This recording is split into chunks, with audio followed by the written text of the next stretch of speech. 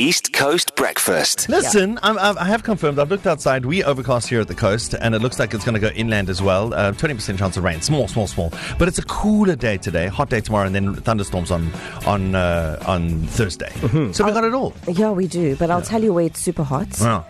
Joe Manganiello, he is Sofia Vergara's ex-husband. Yeah. He literally divorced her recently, 7 months ago, and he's now officially moved in with his new girlfriend. We all know this was going on before they got divorced. So he went official on Instagram with his new girlfriend, Caitlin O'Connor. So yeah, the Magic Mike star, you might know him from there if you don't know him from elsewhere. What's his name? Joe Manganiello. This guy?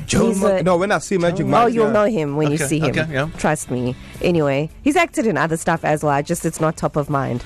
Anyway. Okay. So yeah, they celebrated Valentine's Day. They went to a Tool concert, and he's all about showing her off.